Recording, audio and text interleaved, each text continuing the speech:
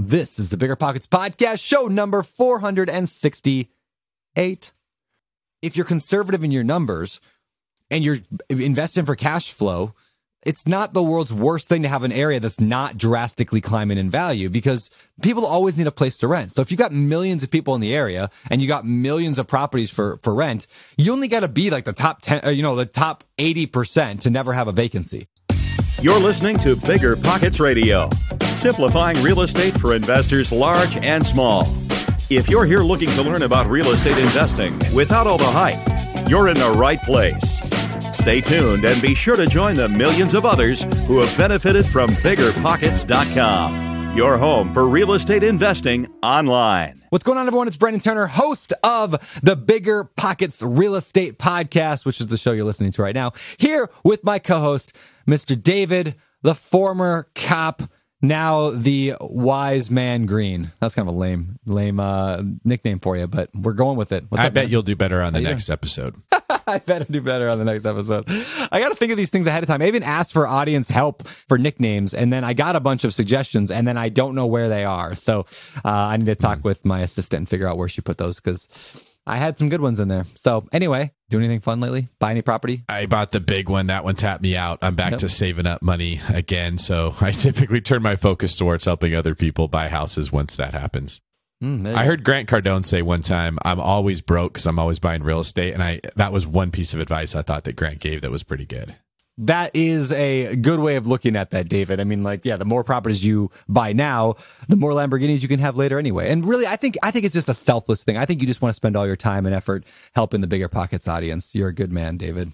David Goodman Green. That's so much better than Wise Man. You sound like a caveman. David Wise Man. David Goodman. Wise guy. I'm a wise guy. Yeah. Well, we talk about identity on the podcast today. And honestly, to be completely candid, when you're the host of a podcast this influential, it affects your identity. And I think that there's a lot of truth to, there's pressure to keep buying properties and keep learning more and keep sharing with people what I learned through what I did, so we can help people avoid making mistakes and get them excited about buying real estate. So there actually is probably some truth to that, but that's not a bad habit to have. And also speaking of today's show, which, by the way, everybody, today's show is a Q&A episode. So we're going to bring in, it's actually two parts. We're doing today, and then we're doing also releasing an episode on Sunday with the second half. So we're talking to, I think, 8 or 10 people asking questions. And there are some really good questions in here. I mean, things like, if I could go back and start over again, what would me and David do? When's it okay to pursue multiple different real estate strategies at once? Should you invest in areas with declining populations? How do I raise more money? And we talk about like the ABCD framework. So make sure you listen for that. Common mistakes that new investors make on a regular basis, and a lot more. So you're going to hear those questions and more over the next two episodes. Today's, which is episode 468 and 469. But speaking of the question on today's show, we talked about identity, of course.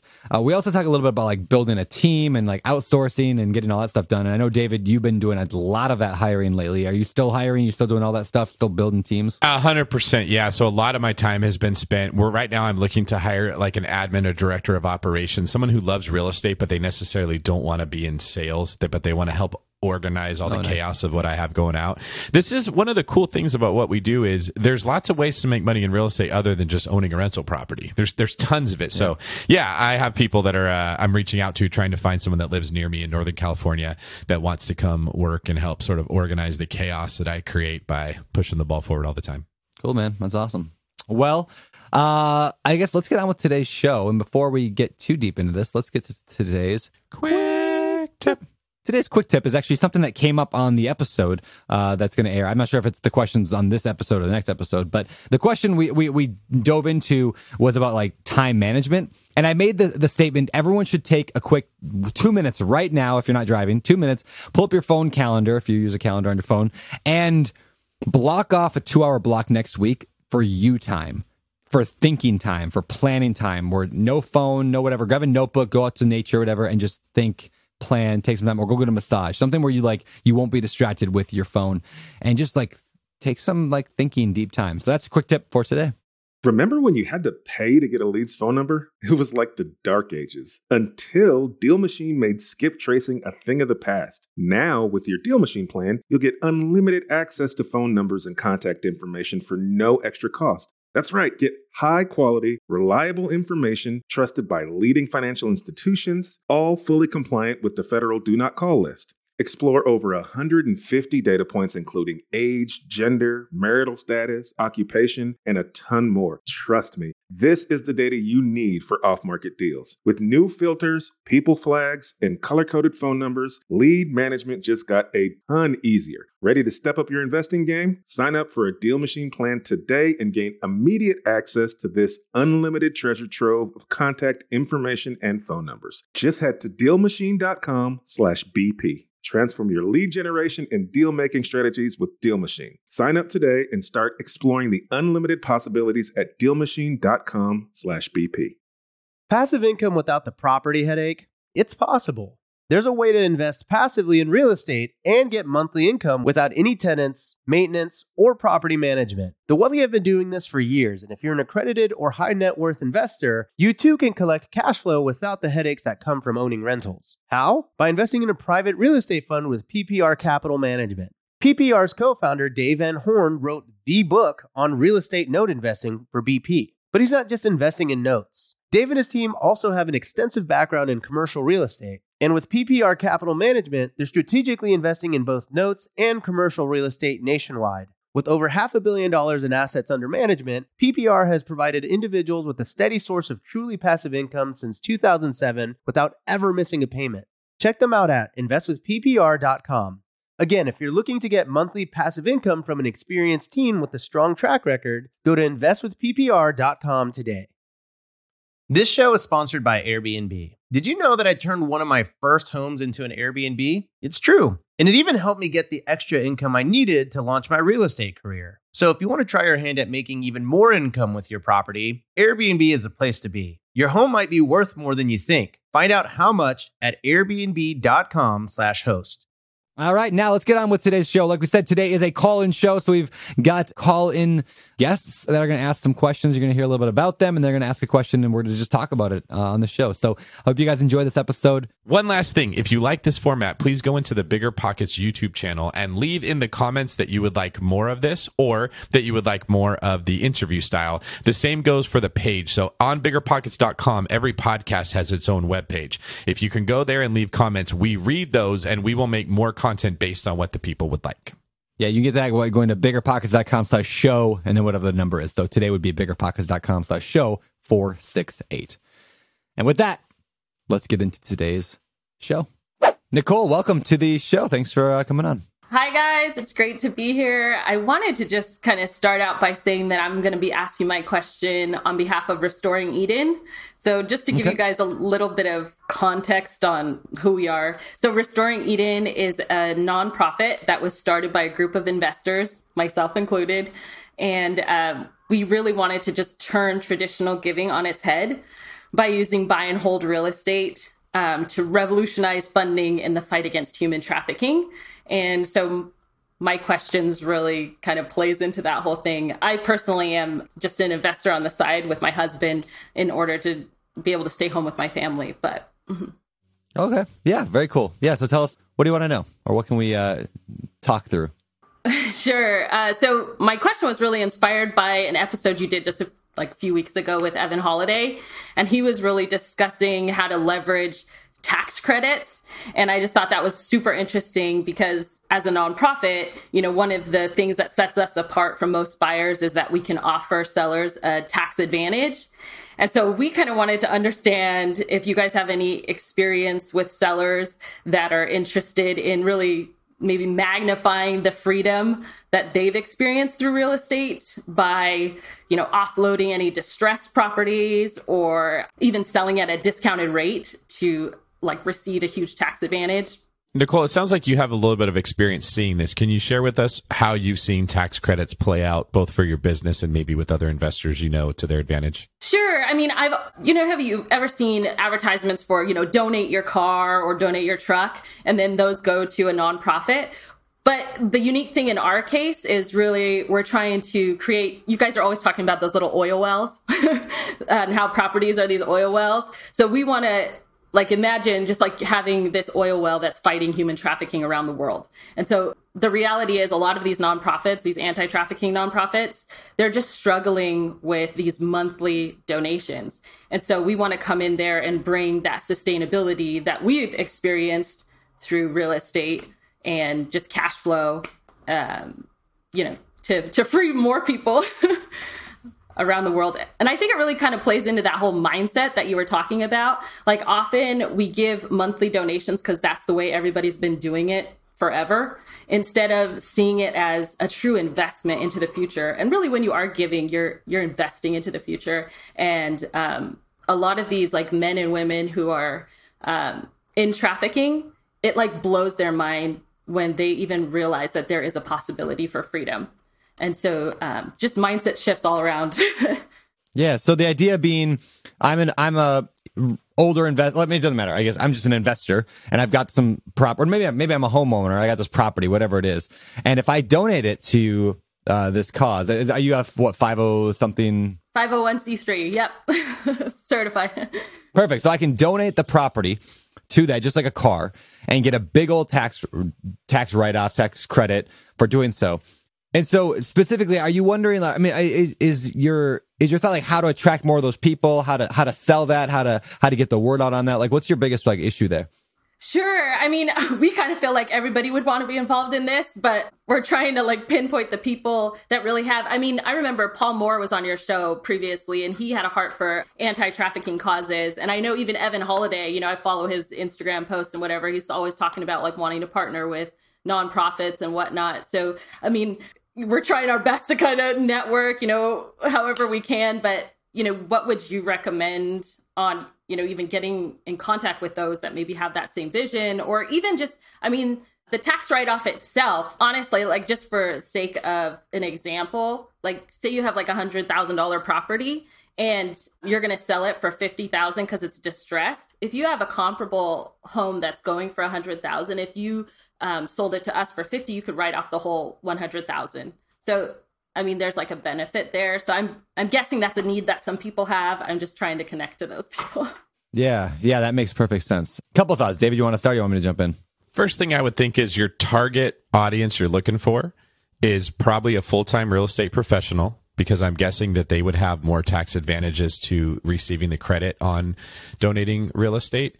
If somebody's working a W-2 job, definitely they should check with their CPA to make sure if they take a loss selling real estate to your fund or your group, that would transfer over to the income they're making. But that's the type of person that I would be focusing on finding as a business owner who's doing well, that can take a loss by donating some real estate against some of the profits that they're making in their business. So that becomes a win-win. Another thing I'd be looking for is people who have real estate that they don't love owning. So you're solving their problem by taking it off their hands. They're just not managing it well. These could be people that inherited property that never wanted it, or went into a deal with somebody else, and then that person was supposed to be the operator, and then the partnership dissolved and they got left with the property they don't really want to own. I think that's another person that could be a win-win for what you're trying to do. Yeah, a couple of thoughts I'll throw at you. And none of this is I don't know anything about the organization, so you might be doing all these things, but just I'll throw out some ideas. First of all, most nonprofits I know, and most people who run nonprofits, are terrible at business because they're super passionate about their thing and they're terrible at running a business about it. That's why most nonprofits fail. I see it over and over and over and over, is people struggle with that. So the fact that you are a business person already gives you a leg up. And so when I say like the skills, like I was talking with a nonprofit person last night, and like, oh, what's your funnel look like? What's your marketing look like? What's all that? And just no answers. Just the cause was the main issue. So for anybody listening to this that wants to have a nonprofit, I would study business, study marketing, study all that stuff. Secondly, I see a lot of nonprofits that have gotten into real estate, and they're all terrible at managing properties because they want to be really nice. And a lot of churches try to do it. And I've never heard of a church successfully invested in real estate. Maybe it's out there. I just never hear about it. Usually the case is a church will buy a bunch of stuff, or ministry or some nonprofit will buy a bunch of properties and then lose it all because they're too nice. And that sounds mean, but like, so anyway, knowing how to manage the business side, all that stuff's super important. When it comes to finding the people, how to find those sellers, I mean, I would literally look at it exactly like a funnel, like a wholesaler would or a flipper would, right? Whether it's, I'm going to send out direct mail letters. I mean, that's a powerful direct mail letter. Whether it's driving people to a webinar. I think webinars are one of the greatest sales tools in the history of mankind. So you get people to a webinar. If you can get influencers involved, right? So you get you get the spokesman like, oh yeah, this is like, I mean, what ASPCA, is that what it is? Like the lady singing "In the Arms of" whatever, like the Angels song, that's really sad, and there's puppies crying for the animals. Yeah, the puppy, Sarah the Angels, Sarah McLachlan, yeah, exactly. So like the puppy, like why is she? Because she's a spokesman, so everyone goes, oh, I love this song. Oh, I love puppies. Oh, look at how sad that puppy is. I should give money to this. It's a gigantic funnel, right? 100 million people see that commercial. 1 million people call. 50,000 of them donate money every month or whatever. And the same thing would be true for the nonprofit here is if you send out 100,000 letters to people saying, hey, donate your house for a tax credit. And out of them, 2% of people call you back. And out of them, 10% of people actually do the deal. It's just a numbers game. So what would be interesting is to have kind of a two-sided part of your business. I think like Charity Water does this, where they raise money, like they have a group of people who fund the operation. So that way all the money goes towards the other things. So if you raise money from like a small number of investors and they fund the direct mail, then then it's okay. Because the problem with direct mail is it costs a lot of money. The problem with TV commercials costs a lot of money. So if you can get somebody funding the marketing side, you're better off than, then you have the funds to be able to do the mass reach. So that's my very limited work with like that kind of stuff with nonprofits and marketing. I love it. My husband's always talking about Charity Water. So yeah, we're right on the same page with you. Yeah. Have you read that guy's book? Thirst, I think it's called. We didn't, but we saw the TED Talk, I think that he had. Yeah. Yeah. I want to get that guy in the podcast actually. Like that book was phenomenal. It's about how he started Charity Water and going from a crazy whatever. But that guy is a genius marketing guy and business guy. Like the best nonprofits, the best companies out there giving money away to people were usually former business owners that got into it. I mean, because charity is really, a pretty fantastic, it sounds horrible, right? But it's a fantastic business model if you were making money because it's like subscription revenue, right? Like Bigger Pockets has a pro membership. They give the money every single month. In that way, most charities that are monthly, they're a great business model and it's an easy sell. If you're good at business. So people who are good at business are good. Now your model where you're buying houses and the cash flow produces like to help those things. I love that. That's fantastic. As long as you're treating it like a business and buying the right properties. And yeah, that's super cool. Oh, no, I just wanted to, invite you guys too on a service trip. I know you mentioned in your vision statement for Open Door Capital that you really wanted your team to be able to go on these service trips. So 100%. Open invite for the both of you guys if you want to join us. I love that. Let's definitely talk more about that because that's something, yeah, it's on the Vivid Vision. It's on the wall. And it's one of the only things we haven't accomplished yet due to COVID. We didn't go out and do a service project. So yeah, that's awesome. Well, cool. And the other thing is just, go on podcasts. Go on as many podcasts as you can. I mean, I'm sure you know that, but things like this, like that reach hundreds of thousands of people. It's like such a different world today, right? Like back in the day, you had to like call people and like it was like you go and have like you rent out a ballroom at the hotel and you get 40 people to show up. And I mean, that stuff's cool. But in a day where you can like sit at home, like in your like pajamas and do a call, not that you're in your pajamas, but you can do a pajama call and reach hundreds of thousands of people. It's just such a powerful medium that we have today. And the best podcasts are stories, right? The best people love stories. And so when you bring stories from the work that you're doing into podcasts, it's a powerful combination and touches people. So, yeah. Definitely. I mean, I don't know how much time we have, but one of the things that inspired us particularly was from an organization called Sheer Love. And the woman, she was a hairstylist. She basically like left everything because she was like, well, this is all that I know how to do. I'm going to do it. And I'm going to teach people a trade and bring them out of trafficking. And, she just had that mindset to be like, do whatever is needed to get it done. And now, she's releasing like 30 women and 30 men every semester from trafficking by teaching them a trade. And so, yeah, we just really, we thought, well, we know real estate. Why can't we just like do the same thing with real estate? So there's a really good book out there by Chip and Dan Heath. It's called Switch, SWITCH. Have you read that one? It's really, I haven't.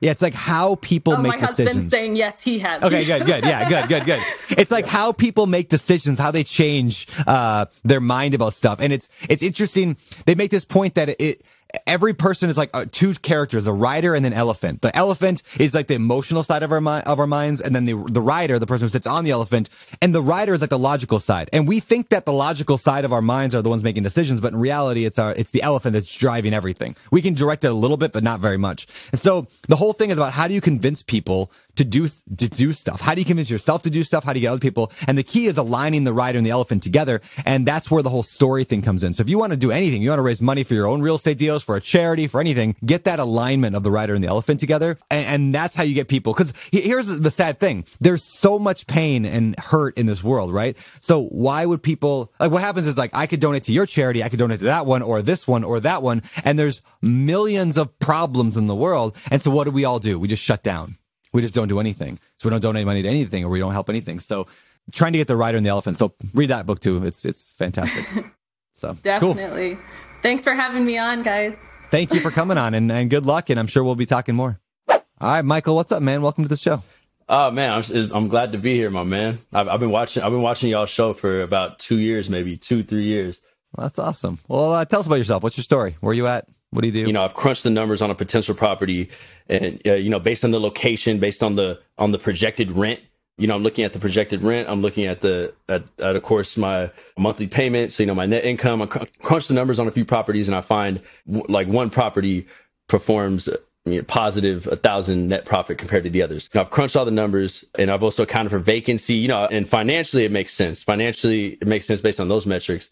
But like, let's say it's in an area that people might potentially move out of in a few years. Like California. Exactly. So yeah, should you still invest there? Yeah, should you still invest there? And how much weight do you put on? That's a good question. Yeah, how much weight do you put on like the area? I mean, like I said, like for example, I'm thinking of investing in Santa Clarita. That's the area in California that I've been looking at. And let's say I crush the numbers, everything looks good, but then like I have no idea if people are gonna move out in the next few years, and I don't even know how to really find that out because you can't really test the market. Like how much weight do you put, and how do you guys find that out? Yeah, good question. So, a couple thoughts. One, you can find out population trends pretty easily by a quick Google search. So, are people moving here? I would not look at the current like people fleeing California because of COVID. Personally, I mean, I'd love to know David's thoughts on this too, but like, I don't look at that as a long-term 20-year problem. I think California's beautiful weather. I think there is a lot of people coming up from the South that like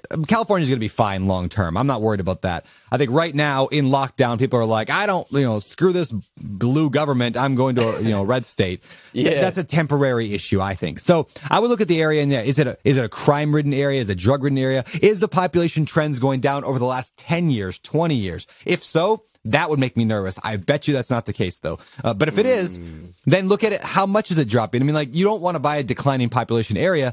But at the same time, like, if you're conservative in your numbers and you're investing for cash flow, it's not the world's worst thing to have an area that's not drastically climbing in value, because people always need a place to rent. So if you got millions of people in the area and you got millions of properties for rent, you only got to be like the top 10, the top 80% to never have a vacancy. A lot of people worry, well, what if tenants leave me? Lower your rent. Like, there's so many people looking for rent all the time, and their life is changing, looking for places to rent, and so many other people looking to rent a property. As long as you're like better than the average, as long as you got a fairly good price, you're never going to have a problem renting a property. That's my general 2 cents. David, anything you want to close with on that? The number one Achilles heel in my mind that makes real estate investing not work. Like, every single problem is accounted for comparatively easy compared to any other business. The one you can't fix is if you got nobody that will rent your house. Mm-hmm. It's owning a rental property is owning a business with one source of income, and that's rent. So for anybody that invested in like Detroit at the wrong time, there was nothing you could do to fix that outside of some incredibly clever marketing campaign that convinced people to go visit Detroit that didn't want to before. So this is something to look into. Yes, are people leaving? When it comes to California specifically, don't buy the hype. In fact, don't buy the hype with anything. You can read an article that says millions fleeing California as draconian measures take effect, okay? Yeah. Then you can read another article that says not enough supply for California home buyers. Both can be true. I'm selling houses here all the time, and I promise you, like, we're not having a hard time finding a buyer. It's the opposite. It's buyers are getting frustrated that they can't get a deal. So look into the numbers and look into what's making it happen. Like Brandon said, I have a very hard time seeing California with the weather that we have and the diversity of fun things to do, whether it's a beach or snowboarding or a desert or the big cities. There's so much this place can offer. People are always going to want to live here. To add some data on that, like people, like everyone keeps talking about people fleeing California, which is true. A lot of people are leaving California. But the little known fact is California is not declining in population. They're just not growing as fast as they were before. Like, it's like this article here is like why California's population boom has, Washington Post has stalled. And it's like, they only added 21,000 new residents in July or something like, it's like, they're still growing. People are still moving there. So again, but it's misleading, right? So both are true. People are leaving California and we don't have a population problem. It'd be the same as if the market was appreciating by 10% a year and the market's cooled and it's only appreciating by 3% a year. That doesn't mean your house is losing value. It doesn't mean you have to worry. So anytime you're getting news like this, I'm very skeptical. I look into it a lot deeper. I don't just read the headlines. I think that's good advice for people in general. Yeah, no, that's that literally helps me out so much. I really appreciate that. The last note I'd say is this, and then we'll let you go, is as you're analyzing the numbers, just really, dig into those numbers. Like, it's hard to cash flow in California. If you're finding property that's cash flowing $1,000 a month, just make sure that you're not missing anything in there. Like, they very well could. I know there are rentals in California. Just make sure you really dig in and trust a good real estate agent who understands investing. Talk to some other real estate investors who are doing it in the area, and just because you don't know what you don't know when you're getting started. And so get those holes filled by people that are around you. You're going to do awesome, man. Reach out to us, Michael. I'll be happy to have me and my team look at these deals and tell you what you might be missing. That's why we're here, right? That's why we're on the Bigger Pockets podcast all the time, to help people avoid the wrong deals and help them find the right one. So if you go to my Instagram and just hit contact, you can get my email there. Thanks a lot, man. Appreciate your time and best of luck to you. Let's make sure we follow up. All right. Next, we got Ryan the Lion, another North Carolinian. That's right. Yeah, welcome, Ryan. Yeah, excited to be here. Can I ask you a question as somebody from North Carolina? Sure. How often do people that are not in North Carolina sing that P.D. Pablo song to you? Not as much as when I was, 10 years ago.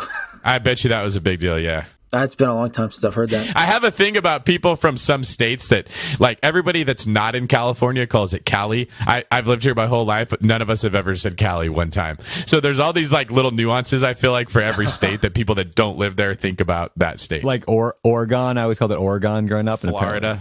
Or Oregon. Yeah. Anyway. All right. Ryan, welcome to the show, man. What's your question? What can we do for you? Yeah, no, it's a huge honor. So I'll give you kind of my background. Started listening to you guys, years ago. I think every podcast religiously, and started buying small multifamily, doing BRRRRs, things like that. And that kind of over the last 4 or 5 years, I'm in the Asheville area. It's been great market, everything. So kind of my question, you guys have taught me a lot about mindset. I think just been a good influence on the mindset side of things. And my questions is related to that. We just closed, a partner and I, on a 22 unit building. So it's the first time, I've got 14 prior to that, all like 2, 3, 4 units. So we closed on 22, just got the massive, those keys. Ring that I got to take to my property manager. But, Wild. I just sent her a picture. I feel like we interviewed a property manager one time. I can't remember who it was. I think it's the one Ryan Murdoch worked for. Does that sound familiar, Brandon? And it had a whole just in the background, it was just keys everywhere in the entire office. Yep. Yeah. He's like the key maker from the Matrix. That's what Brian looks like here. The biggest thing, and I wrote my question before we closed. We just closed yesterday, but is really as I'm, this is kind of almost 10 times what I've done in the past. So it's really is kind of starting to scale.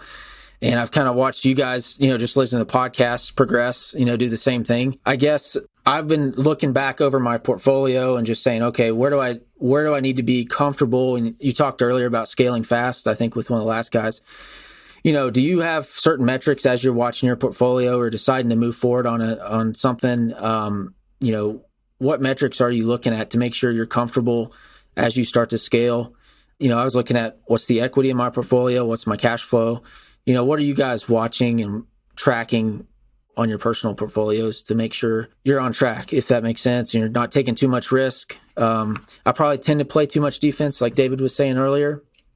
And I'm trying to make sure, how much of it is mindset versus, not taking too much risk with what I'm doing. obviously cash flow is a huge number, right? We want to make sure our properties are producing. I'll talk from a personal real estate, not necessarily open door capital quite yet. So personally, when I buy properties for myself, like I want to make sure above all that they're stable. And what that means is that they don't take a lot of work from me. The rehab's been done. All that stuff has been finished before I want to move on and busy myself with something else. Either that or there's somebody just handling it. I'm not having to worry about it. So like there's somebody else building that bridge. It's almost like every rental property you buy is a bridge you're building. So you've got to build this bridge or build this machine. And if you stop in the middle of it to go build another machine, we'll use machine analogy better than bridge here. If you're building this machine, if you stop before the machine's done, you go build another machine. Now you got a half-built machine, another half-built machine, and they're working, but not very well. So we want to make sure the machine is well built, it's functioning, it's pumping out oil out of the ground before we really shift focus onto something else. So again, what I mean is cash flow. I mean, when I buy a property, I like to project. I want at least a 10 to 12% return, like cash on cash return. But those are just projections. And the actual, like, once you buy the property, it is what it is. So stabilization is the biggest thing for me there. And do I have like the systems down? Is it taking more than 10 minutes per month of time from me? If it is, that means I don't know the system's good enough, because I want my system to be so good that my properties take no more than 5 or 10 minutes of work. David, what do you think? So I'm looking at your question, and what I think you're asking here, Ryan, is how do I make sure that if I scale big, I'm still safe? What metrics do I need to consider to know that I didn't outkick my coverage? Okay. And I know you're looking at probably like how much equity should I have in every property? How much cash flow per door should I have? Here's why I don't like those metrics for everybody who's listening here. When you are in a situation where you could get in trouble, it's usually not because everything was going swimmingly. Something shifted in the economy. Okay. That's what makes real estate change. When the economy shifts, whatever equity you had, you have no control over. It's going to go down and you can't stop it. So the people that say, I'm going to have a ton of equity in my property, so if the market shifts, I'm safe. Dude, your equity just gets eaten up and you can't do anything to stop it. It's kind of unwise to put your safety in something you have no control over. The same as cash flow per door. If you start getting a ton of vacancies, a ton of they're occupied but nobody's paying right now, economic vacancy, you start having things happen outside of your control, your cash flow per door goes down too. You can't stop that. That's why I don't focus on those metrics. And I advise people that that's a false sense of security. Don't trick yourself into thinking you're safe because of that. The one thing that I can do that no one can take from me, that the market can't take, that I have no control over, is how much cash I have in the bank. My reserves are under my control. I choose what I spend. I choose how much money I can go make too. And people may think that, well, I can't just make as much money as I want. Yeah, you can. You may be afraid to leave that cubicle that you got because that feels safe, but that's why you're not making more money. You could go start a business. You could go flip homes. There's things you could do to make more money. So I would advise you, Ryan, if you're worried, which is a good thing to be, put more reserves away. That's my answer. It's like the Christopher Walken Saturday Night Live skit, I need more cowbell. Yeah, I need right? That's my answer to every single real estate problem, is have more reserves.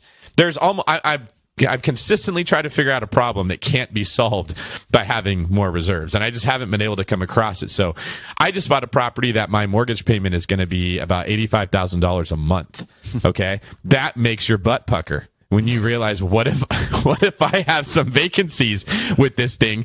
That's a big dent. You're getting hurt really bad. The what if scenarios come up really big. Well, I can't stop whatever's going to happen from happening that would cause that problem, but I can make sure I have enough money in reserves to weather that storm. The other thing I did is I went to the bank and I specifically said, if a catastrophic event outside of my control happens, how are we going to handle this? Are you guys going to foreclose on me in the first month? And they said, God, no, we don't want it if you can't manage it. You're better at this than we are.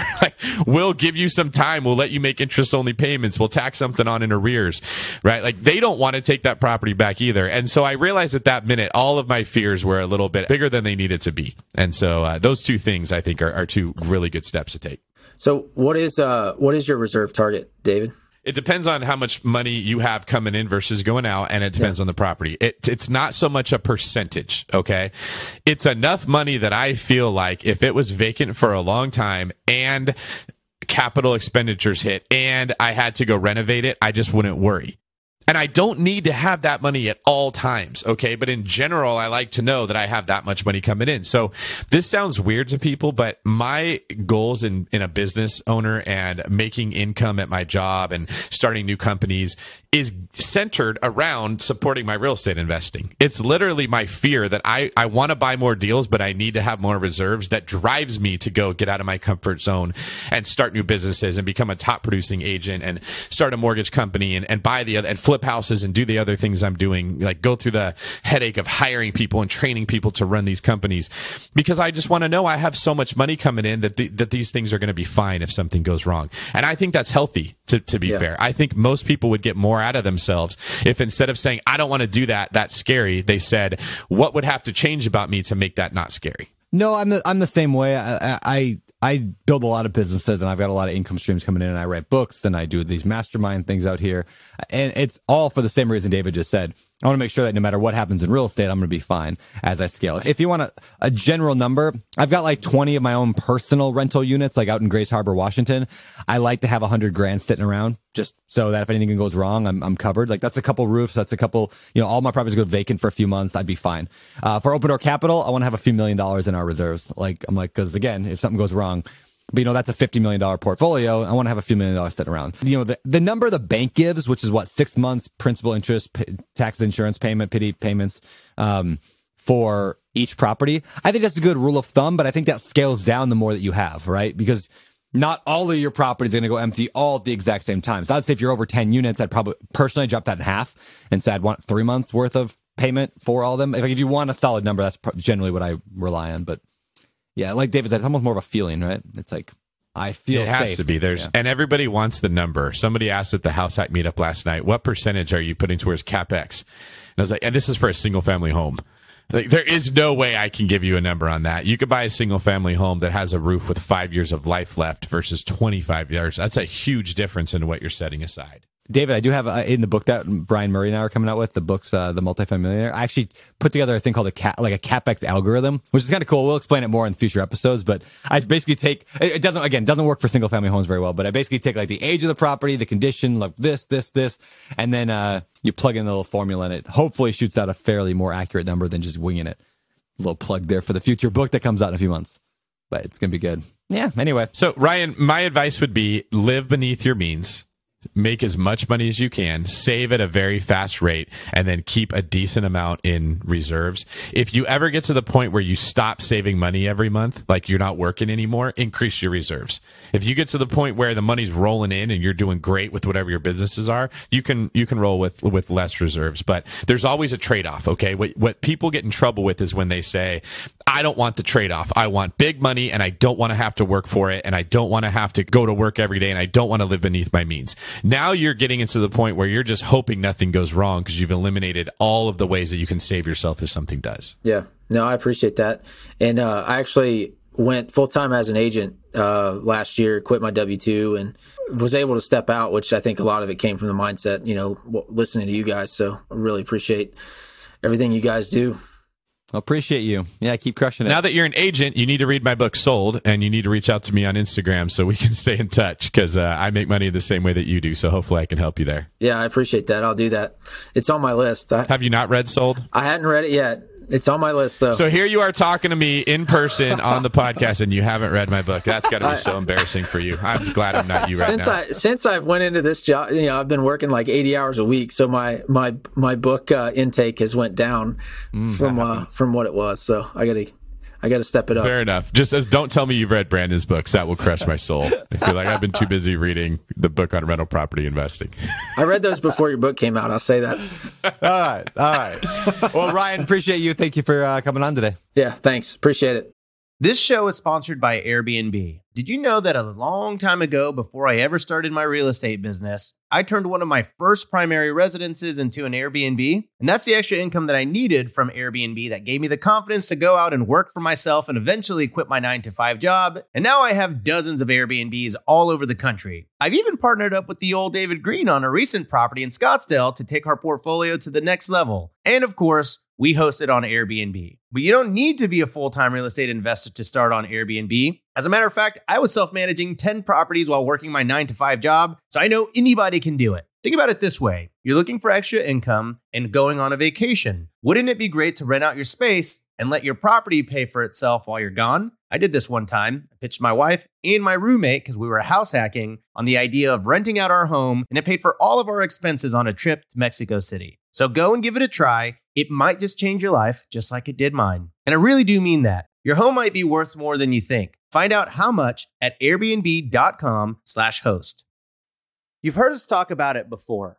High interest rates are crushing real estate investors, leaving even some of the best investors in need of funding now. But with today's liquidity crisis, who can fill the demand? With Fundrise, America's largest direct-to-investor alternative asset manager, you have the opportunity to.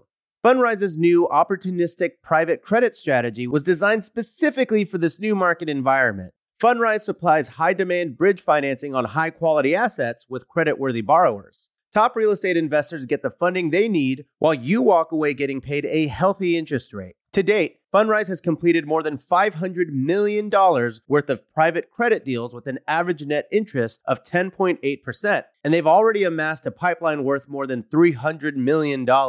Don't sit on the sidelines. You can take advantage of this unique window of opportunity while it lasts with Fundrise's new private credit strategy. Ready to start? Go to fundrise.com/pockets to learn more. That's fundrise.com/pockets. This is a paid endorsement for Fundrise. Past performance is not indicative of future results. All investments can lead to loss. Whether you need to buy or sell, or you're just obsessed with looking at homes for sale, Redfin's got you covered. Redfin updates their listings every 2 minutes to help you see new homes first. And they give you personalized recommendations based on the homes you like, so you can find a home that's just right for you, whether that's a cabin, a craftsman, or a castle. With the top-rated Redfin app, you can favorite homes, share listings with others, and schedule tours even on the same day, with a local Redfin agent who can help guide you through the whole home buying process. And if you're looking to sell, Redfin agents have the experience to help you get the best price possible for your home. That's because they sell twice as many homes as other agents. With a listing fee as low as 1%, Redfin's fees are half of what others often charge, which means you'll have more money to put towards what matters most to you, like your next home. In fact, last year, Redfin saved home sellers $127 million. No matter where you are in your real estate journey, Redfin can help. Download the Redfin app to get started today. Finding rental property insurance has been a headache for the past few years. You know the feeling. You're scrambling, calling 20 different insurance agencies in a dozen different cities, struggling to protect your portfolio at the right cost. But I'm going to tell you a little secret that'll change everything. Veteran investors don't go through the everyday insurance companies. They just use NREG. NREG, that's NREIG, provides insurance solely for real estate investors. They've built the largest insurance program in the country for residential tenant-occupied, vacant, and renovation properties. The best part? You can put all your properties on one insurance schedule and one monthly bill. And you can add, change, or remove properties without having to cancel one policy and purchase another. They insure properties from single-family rentals up to 20-unit multifamily dwellings, vacation rentals, mobile homes, condos, and more. Trade catchy jingles for cash flow with insurance made for investors. Visit nreg.com/bppod to request a proposal. nreg.com/bppod. Welcome to the show. What can we answer for you? Awesome. Thanks, guys, for having me on today. And I want to start out by saying Bigger Pockets changed my life.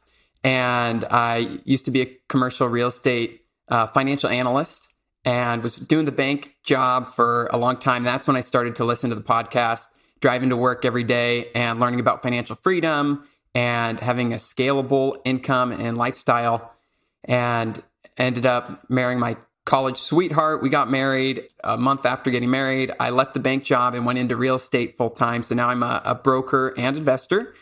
And basically, we've done a couple of small multifamily deals on the central coast of California. And first deal, I didn't even have 2 years income yet, but I didn't take no for an answer. So I found an off-market property and got the owner to carry the loan. And we bought a triplex. And then second deal was a house hack, and that was from Set for Life. Scott Trench's book just totally inspired us to house hack. And we lived in one unit, rented the other units out, lived rent-free, and saved up enough capital to buy our next property, which is a townhome. So One of the projects we're doing right now is putting an accessory dwelling unit on the triplex to turn it into a fourth unit. And then we now basically have 2 small multifamily properties. And my question for you guys is, given everything you know with your years of experience doing the different niches in real estate, which niche would you focus on in order to build wealth faster? Which niche? Like knowing what we know now, if we were to suddenly like lose everything and start over, would that be kind of the question? Or if we didn't know what we know now, like starting, what would we have done? Both. Basically, with all your experiences, where do you think that you could maximize your wealth building potential? First thing, this is going to sound more simple than everyone thinks. I would find the nicest area at the highest amount I could be pre-approved for and afford safely, and house hack a house in that area every year. Okay, so Owen, you're in the Central Coast. What's like one of the nicest neighborhoods or the nicest areas around you? Like San Luis Obispo. Okay, I'd find something like on the water if I could, like with an ocean view, or in a great area of San Luis Obispo. I would buy the maximum house that I could afford, and I would target a house that I could split into 3 to 4 different units and buy it and rent them out. And I wouldn't even ask myself if it cash flows. Cool if it cash flows. Okay, if it doesn't, wouldn't stop me. And I would hold that sucker for 5 to 10 years and repeat that process with another really expensive property every single year. And then I would wait and see what happened. If it holds still, cool. I have a property that's paying itself off in a great area with great tenants. If it appreciates, awesome. I have options. I can sell it in 1031. I might not have to 1031 if I live there. I can get access to the equity and I can use that money to invest into something else. I can probably take the money that I saved in not having to pay rent and use that to buy the house the second year and let the first house buy the second. As simple as this sounds, it's wildly powerful, buying in the best areas and not having to pay the full brunt of that expensive mortgage.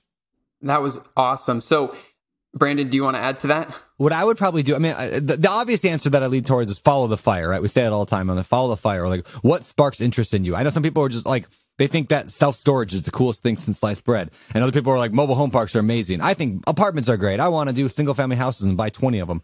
So, like, whatever that fire that in your belly that says, like, oh, that's amazing, and you like reading about it, that's obviously the thing I would follow, that niche. That said, if I could pick at random, so I'll even go with this. I would pick the niche that the mentor that I find is amazing at. And what I mean by that is like, and again, not like, will you be my mentor going around knocking on people's doors, asking them awkward questions, but as you're networking, as you're connecting with people, and you find that dude who's like, oh yeah, I've been building apartment complexes for the last 20 years. I would do whatever I could to get in their world and then learn how to build apartment complexes, because that's how you jump from a level 1 to a level 50 in like a 9-month period. Like all of a sudden you're like, you go out and build apartment complexes a few years later and just skip a whole lot of drama of the small deals and just start with there. So I would find, if I wanted to scale very quickly, I would network like crazy, build really solid relationships with older investors who are just killing it, and do whatever it took to get in their world and to work for them. I'd be their assistant. I'd bring them their coffee. I would do anything. And I would be the best person they've ever met at those things, because I know I'm going to turn out exactly like them. When I was getting started, I met Kyle. Kyle was my mentor, and he owned like a couple dozen rental units in Grays Harbor, Washington, where I was. And I did everything from crawl under houses to paint, to manage his properties, to show units, to deal with tenant calls, everything. I did everything for him, and I was really good at it. And because of that, he taught me everything I needed to know to get exactly where he was. And so within a few years, I actually surpassed him a number of units. Now, there's nothing wrong with what I did there, but had I chosen a mentor who had 50 apartment complexes under their belt, I'd probably be in the same amount of time at a very different spot That's than such I good was. advice. Well, thank you. So that's what I'd lean towards is move. Yeah, go with the niche that your mentor is in. That gives me a lot of clarity. And I guess, so I'm at that smaller multifamily portfolio, wanting to scale to that larger multifamily portfolio. And so how do you find that person that would help you scale to that next level? I mean, as this COVID stuff kind of clears up and we're able to go to more conferences, I think conferences are a great way to do it. Getting in front of people when you're new and you're young, it is hard to make a dent and an impact on people who are more experienced and more outgoing. So I'm going to throw this question at David. David, there's a new person. His name's Owen. He's got a little bit of real estate experience at this point, and he comes to you and says, I want you to teach me everything you know about being a top, whatever, top real estate agent or top real estate investor, whatever that thing is. What makes you, David, say, yeah, let me take you under my wing. Let me teach you everything. Let me show you. What would it take Owen to be able to do that for you? And then I'll answer as well. This is a loaded question because there's a lot of emotions behind it. If I don't take Owen on, Owen can internalize that and think I'm a bad person. I'm worthless. He didn't want me. If I do take Owen on and I teach Owen what I know and Owen goes, thanks, mentor, now I'm going to go do it on my own, I'm going to be upset about that because I poured into him. So the ideal mentor-apprentice relationship is a long-term thing. And I think that's where a lot of the apprentices who are reaching out get it wrong. They're saying, hey, I'll work for free. Like, that's what I'm giving you is free work. But that isn't any use to us when you don't know how to help us. So what I tell people when they ask me to be a mentor is I say, hey, thanks so much for asking. I mentor the people that are on my team. Okay. And that's because those are the people I have the relationship with. And the more I teach them, the more it benefits them, but the more it also benefits me. So now we have a symbiotic relationship. The second the relationship is not symbiotic, it's not going to last. So that's why some mentors charge money, is they say, well, in order for me to make it worth it to mentor you, you're going to have to pay me. Now, the problem for that is the apprentice can feel like they're not getting value out of it. When the mentor's giving them information for free, the mentor can feel that way. So it's actually a trickier thing to handle than we're making it sound. Like, the whole mentor situation is incredibly valuable, and so it should be treated like it's incredibly valuable. It shouldn't be looked at like, oh, it's a casual thing, okay? In this case, Evan's coming to me saying, what was your example, Brandon? How do you sell houses? Sure. Let's say he wanted to become a top real estate agent, because I know like you're a top real estate agent. So what would make you want to take him under your wing? Right off the bat, that helps because Owen's asking to help me with something that I want help with. So there's already some chemistry right there. I need people to help. If I'm a top producing real estate agent, but I just like to work solo, I'm the wrong mentor to have. There's no reason for me to help you. So what Owen should do in that scenario is he should get to know me to the point where he knows, would I want to make a career working under David? Do I believe David can grow me and give me more opportunity than I could get on my own?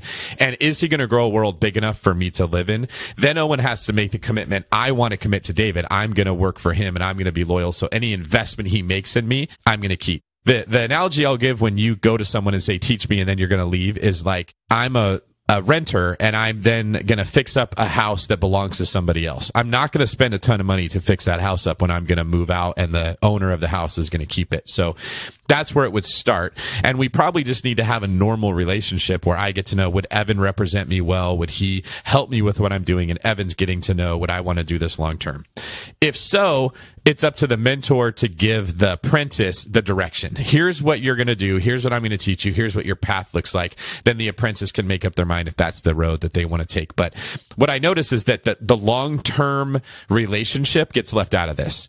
It's, hey, I want to flip houses. That guy knows how to flip houses. Teach me how to flip houses so that I can go flip houses on my own. You've already started this thing off by saying, hey, I'm in town for the next 3 months. Do you want to be my girlfriend? I'm going to be leaving in 3 months and taking off, right? Like, it's very hard for a quality person to be interested in a relationship like that. Yeah, that's really good. And just to piggyback on what David said about, the bringing value, like, so I asked him from the real estate agent standpoint, let's say from the investor standpoint, let's say you wanted to get into, mobile home parks, which is what we're buying, or self-storage we're going to play with this year, and large apartment complexes. So what would it take for like you to like get into my world?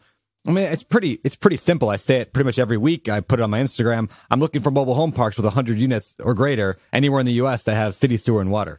Like, it's very clear what I want. And if you brought me a $7 million mobile home park with 190 units, it was exactly what we wanted, and you brought that to me, like, would I not jump on a phone call with you? Would I not help you? And you were like, hey, man, I know I just brought you that multi-million-dollar real estate deal.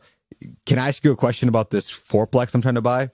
Like, that's the easiest way to get me on a phone call is when we bought a deal because you brought it to me. And it's pretty like, and again, like, I'm not going to teach you and another thing, you directly, but anybody, I'm not going to say this is how you go out and find that deal. I mean, I've written 5 books on the topic and there's a million other ones out there, how you find properties, but I want to see somebody do some like bring like value. And it's not a coffee. It's not a steak. It's like they brought, And I'm not saying that's the only one. I don't sound like a jerk, like I won't talk to people. I talk to people constantly for other reasons, but that's a good way to guarantee your way into someone's world is you bring them exactly what they need. Now Brandon sees Owen can be effective in helping me, so I will be effective in molding them. Yeah. When you say, hey, can I get you a coffee or can I get you a steak or can I come work for free?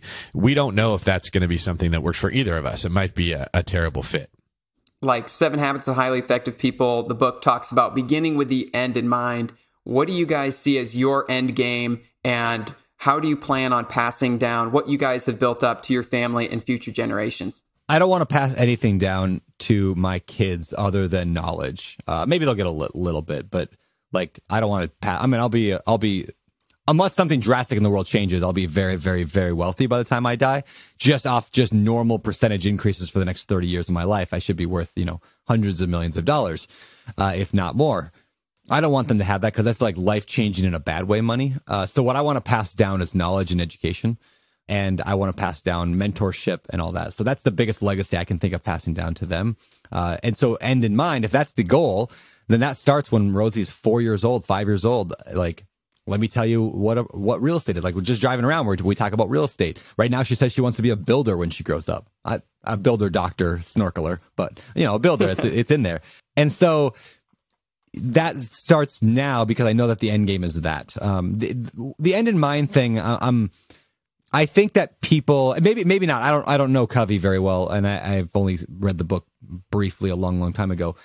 But I don't think that beginning with the end in mind is what a lot of people think it is. And what I mean by that is, I think having an idea of where you're headed is important. That's why I love the vision stuff. And so, like, we were going to buy $50 million of real estate. So we did that. That was great. We began with the end in mind. But I don't think it's like, hey, 30 years down the road, I'm going to be worth $35 million, and this is how I'm going to get there. There's just too many variables in life that change constantly, and families change, and the dynamics change, and interests change. So I think that works on a short timeline, like 2, 3, 4 years, but a lot longer than that. Then I just look at more of the intangibles of the legacy. So that's where I'm going with that.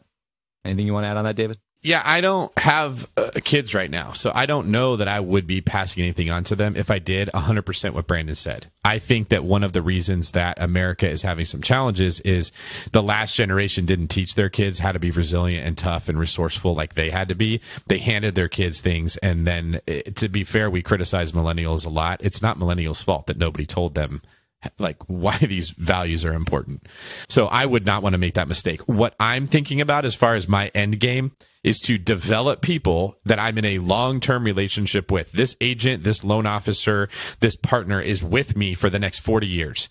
And I want to build their life up to be what they want it to be. I want them to see what it's like to be able to work from Hawaii and manage a team. I want to help develop excellence in them so they are so good at what they do that they can do it from anywhere, and they can do it without a ton of work. They shouldn't be working 80 hours a week to make good money. You can do it in 20 hours a week if you've actually delegated and shared responsibility and built your own team. So what I would like is to build this to the point that the people who trusted me, that said, David, I'm going to ride or die with you, are now so successful that they can live the life with me where they have plenty of money to put into investing. And that's really how the company is structured, to sort of develop leaders within it who over time can take that responsibility on themselves and then enjoy the fruits as well.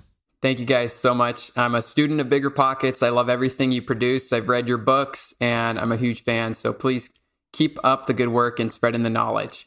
Well, thanks, man. Appreciate you. Go crush it. You got this. There you are. How are you?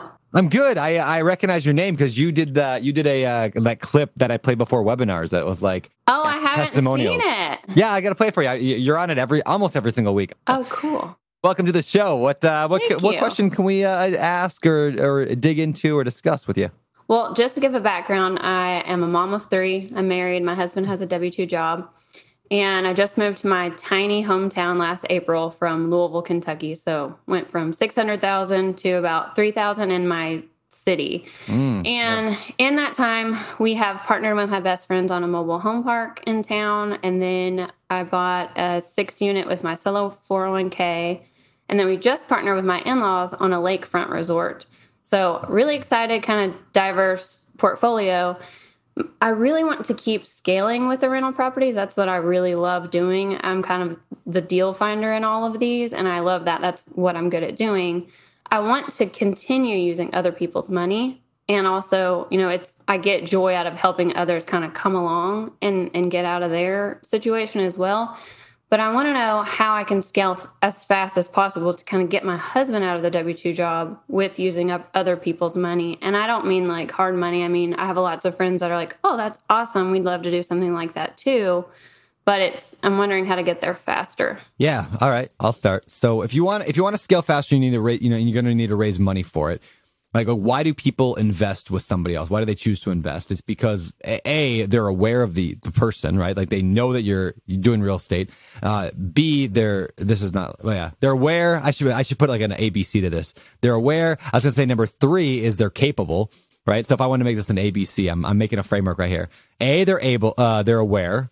In other words, yeah, it's benefiting them because they get a good return, better than they get elsewhere. They're aware of the situation and they're capable of actually investing. They have the money. I don't know, is there a D here? Maybe you've delivered a pitch to them. So like they could have all the first 3 things, but if you never actually go for the sale, you never close it, you're gonna struggle there. So anyway, Michael Blanc has a really good suggestion that I've always loved is even before you have the deal is to put together a sample pitch deck of like, this is the type of deal we're going after. I've always loved that. People are funny creatures, right? Like we all crave good design and clarity so much. And so, I mean, this is one of the things I say on the webinars all the time. One of the reasons the Bigger Pockets calculators are helpful is, yeah, I mean, the calculators are great. They help you run the numbers. But what I think the most valuable part is it gives you like a PDF with charts and graphs and color. And when you show that to somebody, they're like, oh, wow. Yeah, you know what you're doing. Like they don't even read it. They don't even know what they're talking about. But like humans crave that clarity. And so like putting time and effort into putting together a sample pitch deck or a sample PDF of this is the type of deal we're going to be doing. And then they're aware of it because you talk about it on your Instagram, your Facebook, whatever. You are attending events. You're talking to people constantly. You're going on podcasts. I mean, you got enough experience. You can start, going on different podcasts, talking about what you're doing. All those things add up to being able to scale quicker. Building your audience. I mean, this is why I spend so much time, not the only reason, but I spend a lot of time and effort and money growing my Instagram because we've raised $35 million in the last 12 months and it's all come from Instagram, almost entirely, right? Like it's insane. And it's because I once had somebody say this. They said they invested in my fund because of the way I talk about my wife. And that was one of the most like profound impactful statements I've ever heard. And I'm not patting myself on the back here, but what that means is they're not investing in my deals, they're investing in me. But how do they know me? They know me because of my social media presence, because of my podcast, because of that stuff. And you can tell character. When I invest in other people's deals, I don't even look at their documents. Like I don't even read like the PPM and all that, the executive summary. I don't even read it. Like, do I trust the person or not? Like if David came to me and said, hey, I got an amazing deal. I want you to put some money. Actually, you did the other day, David. You're like, hey, we're going to go into this thing together. I think we should go in more. I think we should invest more. I was like, okay. Like it was like no question. Like David's just like, we should do this. We're going to do this together. I'm like, okay. Like, so anyway, that's my thought. David, what do you want to say on that one, on raising money, scaling? I would say the first thing is understanding what matters to the people you're raising money from. So a lot of people make the mistake of trying to tell them the great return they're going to get before it's safe. That's one mistake. Another would be like I raise money, but it's for a very specific person. I'm looking for someone who wants safety over a huge return. So when I borrow money from someone, I'm not giving away equity in the deal so that if the deal goes bad, they're not going to lose. I don't fall under all the SEC guidelines because this isn't an equity anymore, right? It's debt. I'm borrowing debt and I'm paying you. And regardless of how the investment performs, you're getting your money. And so I make it convenient for them rather than getting a check every quarter, like most syndicators do. I literally just have them set up to get money wired every single month because that's how most of us are used to living our lives. We make a monthly mortgage payment. We make a monthly car payment, credit card payment. So you get your money from me every single month.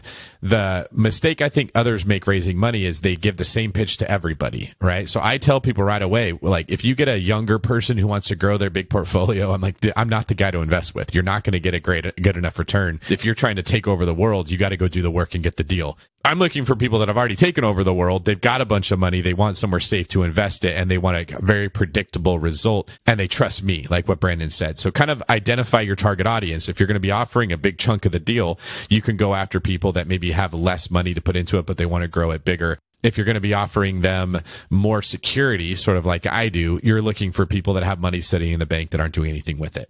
So David, did you say you're doing more of like a note? So you're not doing syndication where you have to follow SEC guidelines? That's correct. Okay. Because that's one of the things I didn't want to, I don't feel comfortable going into yet. Big syndication. Not that I wouldn't ever do it. And so that was kind of the thing for me. Like, but I also don't want to give up 50% of the equity in every property I have either. Couple of thoughts real quick, just to challenge you on that thought. The idea of going into syndication scared me for years and years and years and years. And then I did it. And it was so painfully easy. I like hit myself like for not doing it earlier. Like it's literally like talk to an attorney and they're like, we'll take care of everything for you. You just go lay on the beach. We'll take care of it. And then they take care of it. And it's scary because it's like, it's stuff we haven't done. It's out there. But like you literally like read a book or two. You have a good attorney that gets recommended from somebody else who's doing this stuff, and it's way easier than you think. Now, actually having the connections to raise the money, I think that's a whole lot harder.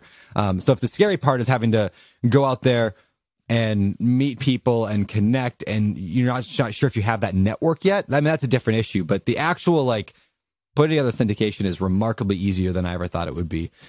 So yeah. Yeah, it's not bad at all. It's really like, it's pretty basic stuff. And it's all almost boilerplate. Like the attorneys are just like printing out the same document they prepared for 50 other people. And they make sure you don't screw up too much. They tell you the general stuff. And the great part is it's all like all the fees and stuff are kind of wrapped into the raising of the deal. So you go do a syndication and you get yourself like an acquisition fee of a couple %. Well, that pays for the attorney. So like, even better is like, you're not even paying anything. Like it's basically free. And it's part of just the business that you own. So anyway, I just encourage you is don't be afraid of syndication. You got a good personality. I think you could raise money and you've got experience. One more note I'll add on that. I was hanging out with a guy last night. I won't say his name, but he was a former host for many years of the Bigger Pockets podcast. And we went to dinner together and he was telling me about a real estate deal that he just, that he put a bunch of money into, of a syndication. And I asked him why he put money into the syndication, what stood out. And he said it was for a hotel. It was for a fund for buying hotels. And the guy running the hotel fund, his name is Josh. So Josh is the guy in charge of the fund. So I asked my friend, whom coincidentally is also named Josh, why he invested in this other guy, Josh's fund. And he said, because he is known to be the single best hotel operator there is. He's so good at managing his couple hotels that he has already, that I trust him to manage a whole bunch more, which is why I put a bunch of money into his fund. And I just thought it was like, the point I'm making is, he was impressed by just how good he was. So I would look at like, what can you become so good at? Now you just bought a resort. Can you become so good at the resort thing? But what you might run into difficulty is you've got some of this type of property, some of this, you got a nice diversified portfolio, but what are you the best at? What can you just get your reps in and just get so good at it? In fact, like the guy I was hanging out with, my friend Josh, he says you really should exit as soon as you can from your first fund. Like sell those properties just so you can like build that reputation more of, you don't just raise money, you also make, you actually deliver on the end. And I'm like, yeah, you're 100% right. We should get out sooner so I can build that reputation of I close. So cause I'm the best at that thing. So anyway, this little advice there is be the best. So I will try. Yeah. Thank you. I really appreciate it. Appreciate you coming on. Thank you so much. All right, and that was our show for today. Remember, this was just part 1 of a 2-part episode series. Can we call it a series? It's 2 episodes of series. We're going to call it a series. I don't know. It's a sequel. It comes on Sunday. So if you're listening to this episode in the future, of course, you can listen to the next episode right now. Go there right now. If not, you can do it later. So anyway, check it out and go listen to that episode. Anything you want to close with, David, before we let them all go? Just a reminder to please let us know if you like this format. I think it's really cool. It gives people an opportunity to ask Brandon and I like specific questions of how to help them as opposed to telling their story. So I just want to know, what do the people want? You guys want more like this, or do you want more of the traditional style? And we'll make what you like. Yeah, let us know. Very cool. With that said, let's get out of here. You want to close shop? This is David Green for Brandon Sage Advice Turner, signing off. You're listening to Bigger Pockets Radio, simplifying real estate for investors large and small. If you're here looking to learn about real estate investing without all the hype, you're in the right place. Be sure to join the millions of others who have benefited from BiggerPockets.com, your home for real estate investing online. The market is changing, and finding your way can be tricky. Rates shift, headlines whirl, but your goal hasn't changed. You want financial freedom, and the best investors know it's not about timing the market, it's about time in the market. If you're ready to get into the real estate investing game or take your game to the next level, finding an investor-friendly agent is your next step. With BiggerPockets Agent Finder, you can find the right agent in minutes. Just head to biggerpockets.com/deals and enter a few details about what and where you want to buy, and bam! Instantly match with an investor-friendly agent who fits the bill. These local market experts can help you navigate the neighborhoods, analyze the numbers, and take action with confidence once and for all. This free resource is only available at biggerpockets.com/deals. Get an agent, get the deal, and get closer to financial freedom at biggerpockets.com/deals. That's biggerpockets.com/deals to find your investor-friendly agent today. The content of this podcast is for informational purposes only. Past performance is not indicative of future results, and all host and participant opinions are their own. Investment in any asset, real estate included, involves risk. Use your best judgment and consult with qualified advisors before investing. Only risk capital you can afford to lose. BiggerPockets LLC disclaims all liability for direct, indirect, consequential, or other damages arising from reliance upon information presented in this podcast.